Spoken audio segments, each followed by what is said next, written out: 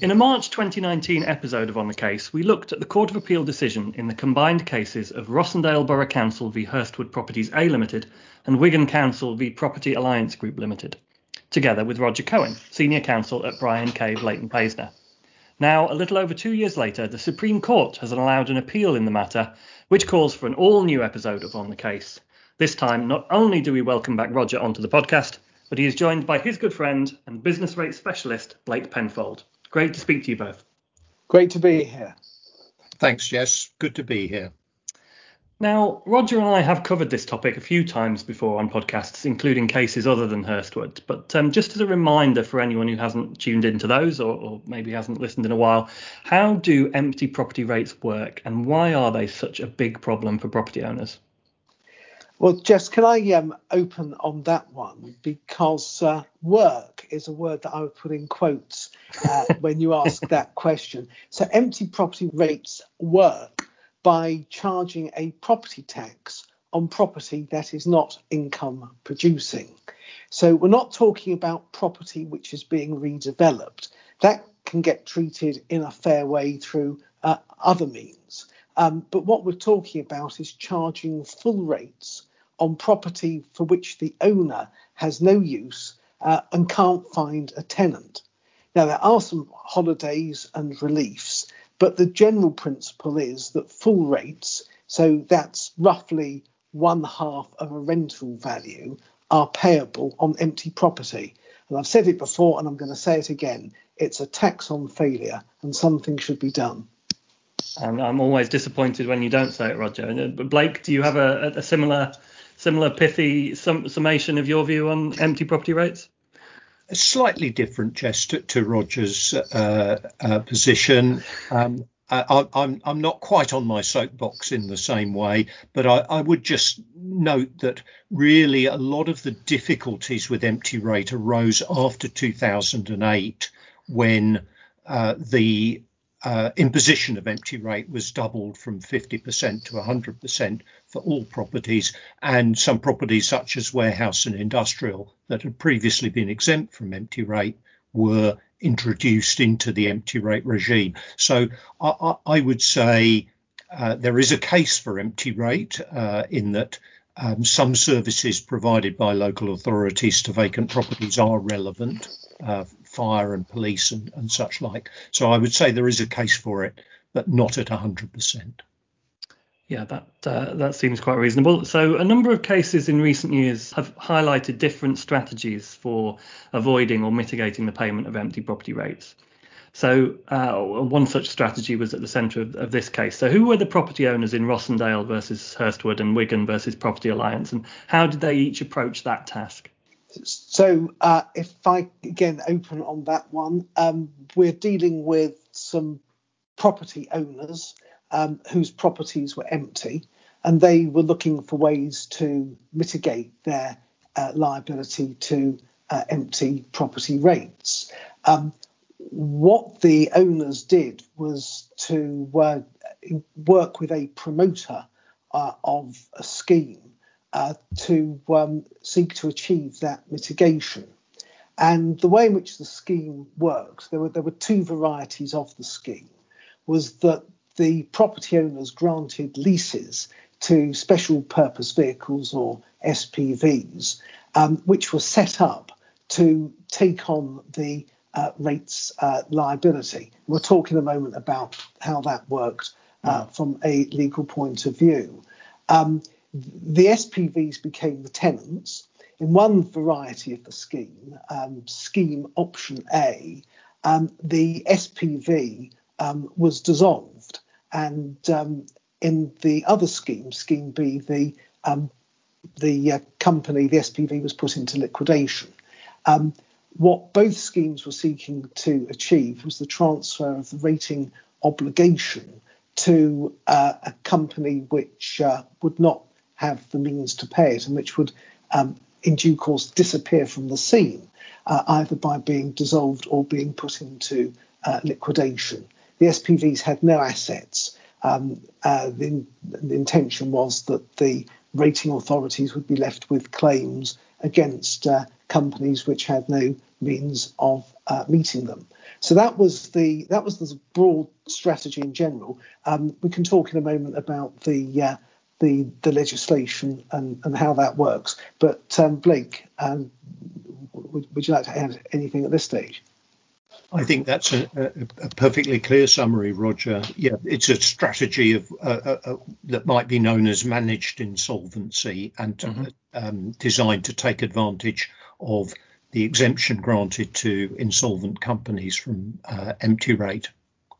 Okay, so nevertheless, the local authorities involved issued proceedings for payment of non-domestic rates, and the property owners sought to have those proceedings struck out. The owners did enjoy success at the Court of Appeal, as Roger and I discussed a couple of years ago, but now the Supreme Court has sided with the local authorities. So how did the Supreme Court analyse the case, and what findings did they make?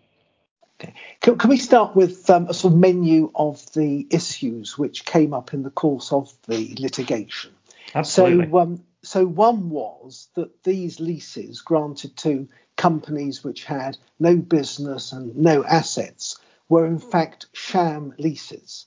Well, by the time the case got to the Court of Appeal and certainly in the Supreme Court, it was agreed that these leases were genuine leases. They existed and they did grant legal rights and obligations.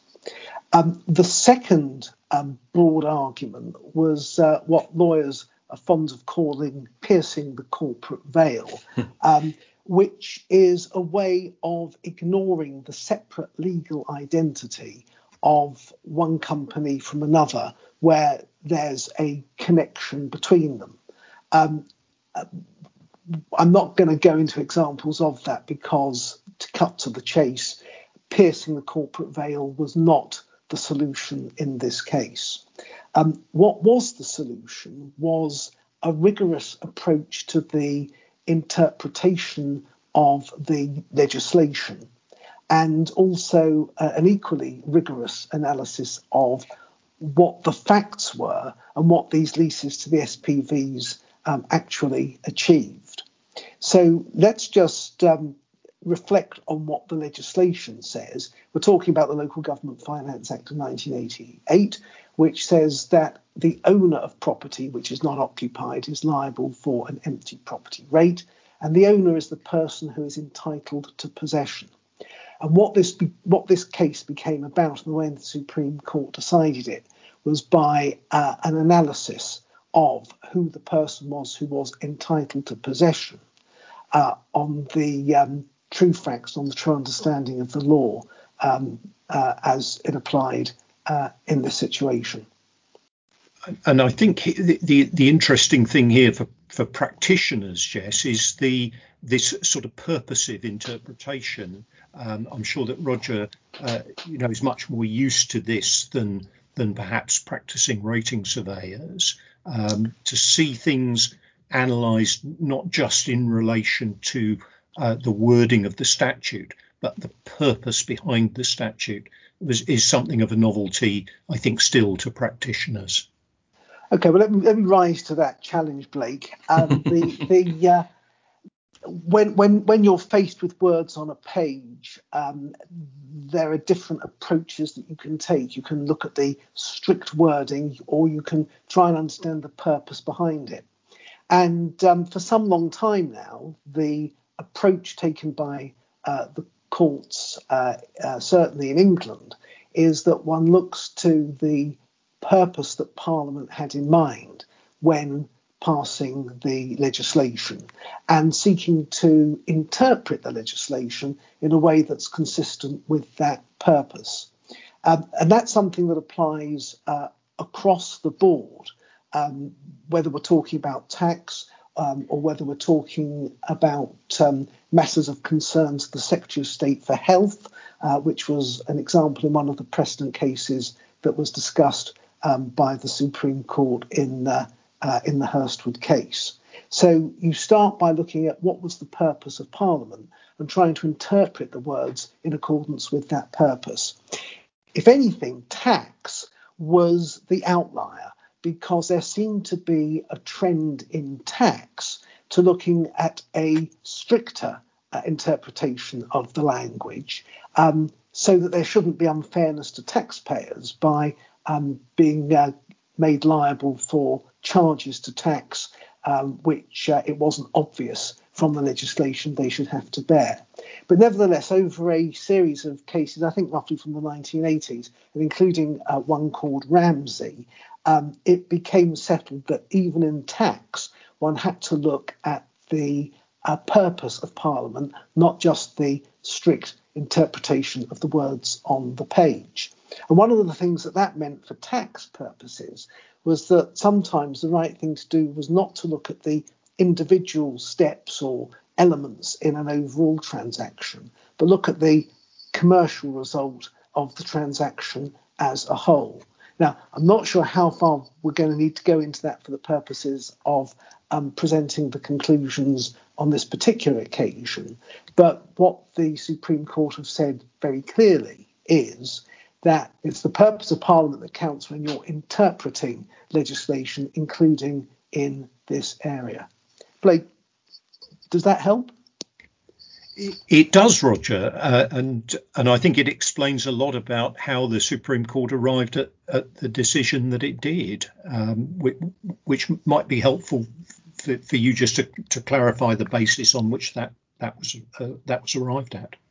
Okay, thanks for that. So, moving on from there, the Supreme Court, looking at the history of empty property rates, in perhaps a fairer way than I did in my opening remarks, took up Blake's point that one justification for empty property rates is that the owners of empty property do enjoy the services of local government. Another reason for empty property rates is that when they were introduced, it was thought offensive that the owner of property in a time of scarcity should be reluctant to turn that property over to some profitable use. And therefore, if you kept your property empty, you should be rated on it. And the rate was not at 100%, but it was at 50%, which was overall much more tolerable. So what the Supreme Court justices said was the policy, the purpose of Parliament is to encourage the use of property, to provide an incentive for property to be turned to some beneficial actual use rather than be left vacant. So when you ask yourself, who is the person who is entitled to possession and therefore the owner, the answer that you come up with should be consistent with that purpose.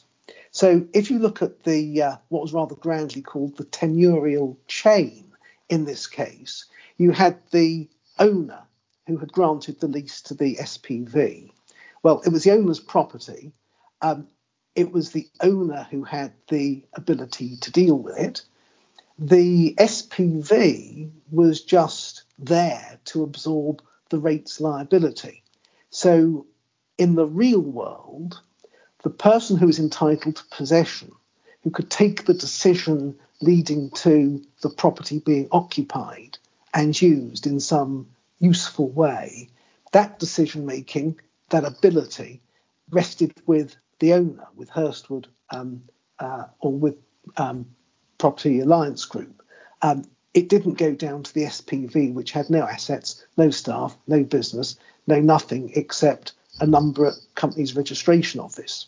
So therefore, when you interpret the legislation and ask who is the person entitled to possession, you look for the entity in the chain of leases, if there's more than one.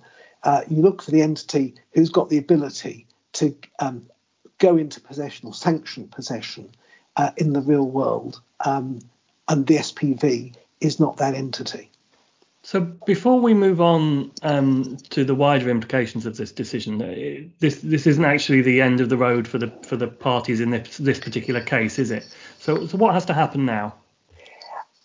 I'll take that one because it's procedurally a bit complicated. The starting point is that in their statement of case, the local authority said, don't look at the SPV, because you have to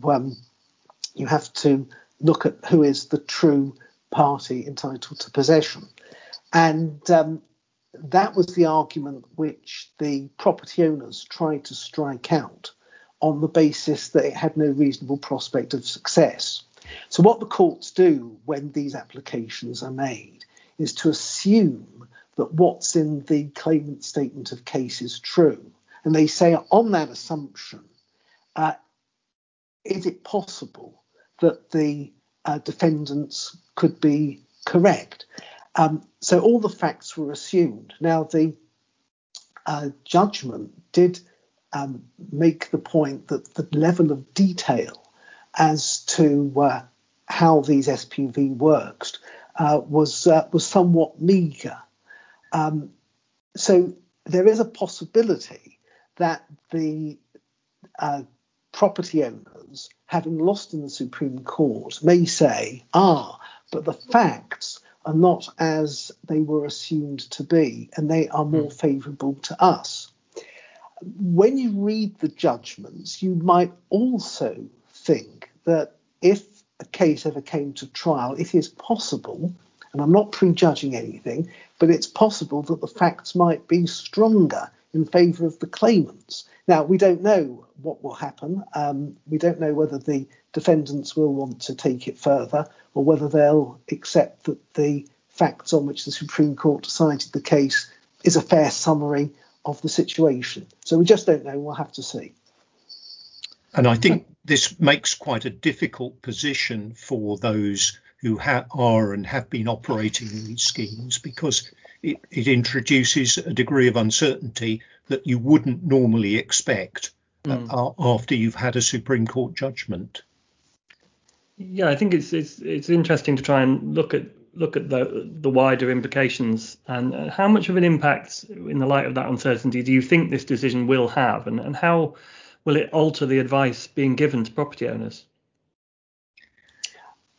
I think it's a very important decision because it does two things. Number one, it confirms what we had always understood to be the case, that motive, intention to avoid paying property rates, is not a reason for saying that a mitigation structure does not work. So it's okay to have the motive of seeking to avoid your tax.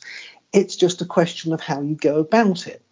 And the second implication then is that one should expect a rigorous or robust investigation of the facts and the statutory provisions in the course of a decision being taken, whether it's by a bidding authority or whether it's by a court, as to whether or not, on the true meaning of the legislation and on the facts of the case, the objective of mitigating business rates has been achieved.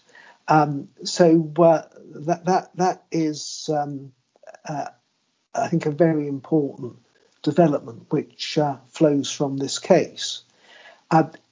It was recognised in the Supreme Court that not every case might be the same. So, for example, you could have a parent company granting a lease to a subsidiary company. So that would, again, involve a different factual analysis. It leads on to the question as to how far you can apply the Hurstwood decision to other mitigation strategies. But we might get to that in a minute or two. Just from a practitioner's point of view, I think the decision leaves advice to building owners to avoid this type of scheme of rates mitigation, at least for the time being, until the final position is clarified. But there are, of course, other rates mitigation strategies, some of which are known to be effective and which I think would be proof against even the sort of arguments that were deployed in the Hurstwood case. I mean, can I just say, Blake, that I don't think ratepayers should place too much reliance on the fact that this case might go further. And I say that because a reader of the Supreme Court judgment will come away with the feeling that the judges really didn't like this scheme. One of the features, for example, was that the leases to the SPVs contained a break clause, which meant that the landlord, the property owning company, could bring the scheme to an end pretty quickly if they wanted their property back. There was also concern expressed as to why it was that these schemes would work. And there's one moment early in the judgment where they say that this scheme relied on administrative inertia. In other words, the fact that it would take the billing authority or the local authority some time to work out that there was a tenant that was in liquidation or that a lease had been granted to an SPV who had gone into dissolution. And dissolution also brings in its wake other difficulties for the promoters of the scheme. Now, in fairness to the defendants, this decision was being made on the basis of facts which were alleged by the councils and which were assumed to be correct and have not been proved. But there is a message which comes through from the Supreme Court justices, which, if the facts are as they are assumed to be, is a pretty hostile one from the ratepayers' point of view. And I would absolutely agree with that for the moment, the advice must be to avoid this strategy.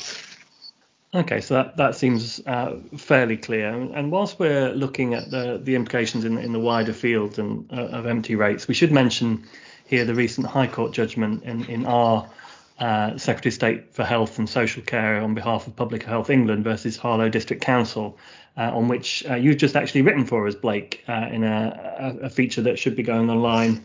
Will be going online this week and is in print at the end of the week. So what is the significance of that case? A very different strategy, Jess. Obviously, as you've indicated, a different court, the High Court, so not the Supreme Court. A very different strategy, one of intermittent occupation. That's to say, taking occupation of an otherwise empty building for a limited period with a view to renewing the rates-free exemption period at the end of the occupation. In this case, the property concerned was a former GlaxoSmithKline building in Harlow. Public Health England had acquired it as their new national headquarters, actually. It was vacant pending the repurposing and redevelopment for that purpose. And they moved in a fairly minimal manner, a number of crates of materials, and moved them out again after about 6 weeks, so as to be entitled to a new 3-month rates-free period. The High Court found that this was an effective strategy and produced a judgment which, as you say, the details will be online and in print very shortly. I think the important thing to note are the 2 annexes produced as part of the judgment. Annex A covers propositions of law that the High Court considers are established regarding rateable occupation and thereby regarding the entitlement to a new rates-free period, void period. And secondly, a protocol for dispute resolution in respect of empty rates. Dispute resolution for rate liabilities is a pretty unsatisfactory thing. Largely, it depends upon not paying the rates concerned and then the matter being referred back to the Magistrates' Court. So both of those annexes are important to look at for property owners who are liable to empty rate and may want to mitigate that through a strategy of intermittent occupation, and to billing authorities who may be involved in disputes regarding rates mitigation strategies.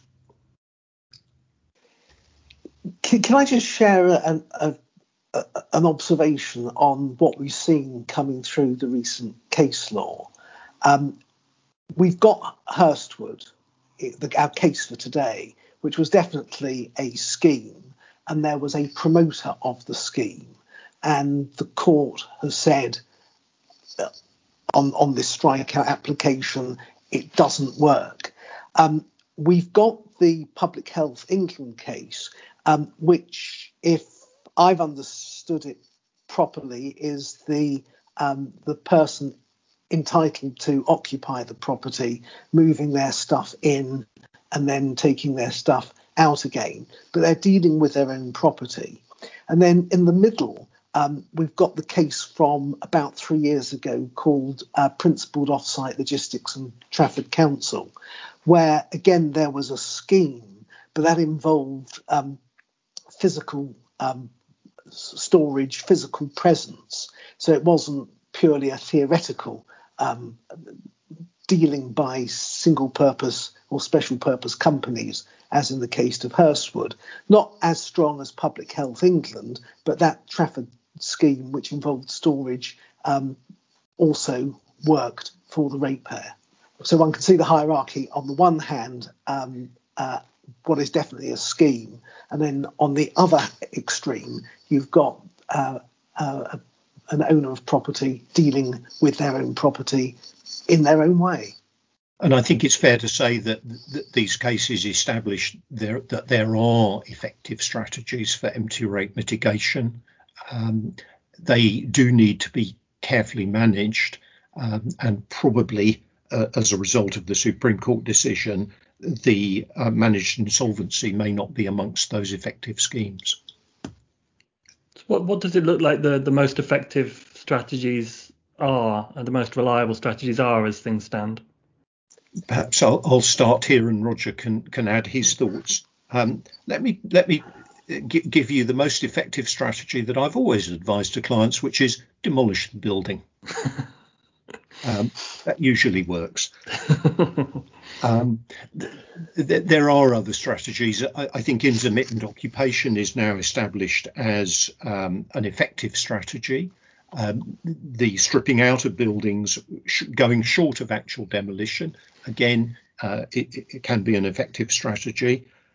We've seen cases recently that have put, I would suggest, a fair deal of doubt into the ideas of charitable occupation, or in some cases even conversion to residential occupation. So those may be areas to be wary of just at the moment. But yes, stripping out and intermittent occupation are perfectly effective strategies. And the other one that's definitely worth mentioning is the idea that you don't have to accept that your existing value, rateable value, is correct. That may be something to challenge at the point where a property becomes vacant. Perhaps that property has reached the end of its economic life, or it's the end of its physical life even. So there are effective strategies, Jess, and Roger may want to add on one or two others that he's thought of recently. Not one or two others. I pay tribute to Blake's masterful summary of that answer. I think we live in slightly chilling times from ratepayers who want to deploy a strategy. The choices are not as extensive as they might have been a few years ago, but intermittent occupation is the top of my list for an owner who doesn't want to go to the expense of demolishing or major stripping out work. But one does have to put in this caveat that the devil really is in the detail, and one must expect schemes to be gone over with a fine tooth comb. So storage, intermittent occupation in principle, but one really does need to look at the detail of any particular plan for turning that into rates mitigation success. And of course, I suppose demolition and intermittent occupation both come with different extents inconvenience. to the owners of these properties. So I imagine we'll continue to see people try and avoid these rates, understandably. So taking a look at the overall field and the problems that we've highlighted and discussed, do you foresee any action being taken by the government to address some of these issues relating to empty property rates? I would certainly hope so, Jess. As you know, and I'm sure many of those listening to this will know, there is an outstanding fundamental review of business rates, which is due to report in the autumn.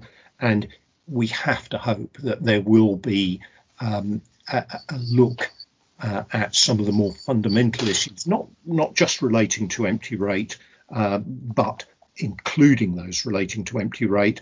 And the reforms that I would like to see is, firstly, is a substantial reduction in the level of uniform business rate. The very high level of business rate, 50% effectively, gives every motive to people to mitigate rates liabilities, both occupied and unoccupied rates. So that, I think that's the first thing. The second would be more frequent revaluations to keep rateable values up to date. Roger's alluded to, some of the difficulties of some sectors where there is no longer any scarcity of property. Retail is an obvious one, and these people are being taxed on values that are years out of date.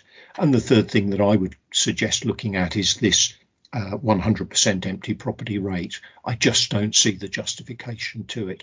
A return to 50% empty property rate would be quite sufficient to give effect to the government's desire to see property returned to beneficial uses, and would avoid giving an incentive really to carry out rates mitigation strategies. So those would be my options for reform. I fear that the reform options actually probably will involve trying to close what are perceived loopholes rather than trying to return business rates, and particularly empty rates, to being actually a good tax. And Roger, if you were put in charge of reforming a tax on failure, what would you do? If I was Chief Secretary to the Treasury, I would also be looking at the abolition of the transitional relief, which means that ratepayers whose rateable values should be going down don't go down as much as they should do, because they're in effect compensating ratepayers whose rateable values should be going up when a new list comes in, and who are being protected from those increases. And this transitional relief sort of made sense when it first came in, but it's doing terrible damage to property costs at the moment. And in order to support the annual revaluation, or certainly the more frequent valuation for rating of properties, which Blake referred to, there needs to be some user-friendly IT underpinning the operation of the Valuation Office Agency and the interaction of ratepayers with it. The stakeholders need to be given those tools by government so that the job can be better done. Now, if all of that, Blake's agenda and my agenda, was brought in, then I guess that might do me out of a job. But the good news is it will certainly keep Blake in a job. So well done on that. Seems to achieve all the desired aims, Roger, does it? Well, fingers crossed the right people are listening, and we'll give some thought to your ideas. So thank you very much, both of you, for discussing the Hurstwood case, and your further analysis of this decision and the issue of empty rates can also be found in print with us next week and online next week. So listeners can look out for that if they want to consolidate their understanding. Right. Thanks very much for having us, Jess. Thanks, Jess. You have been listening to On the Case from EG.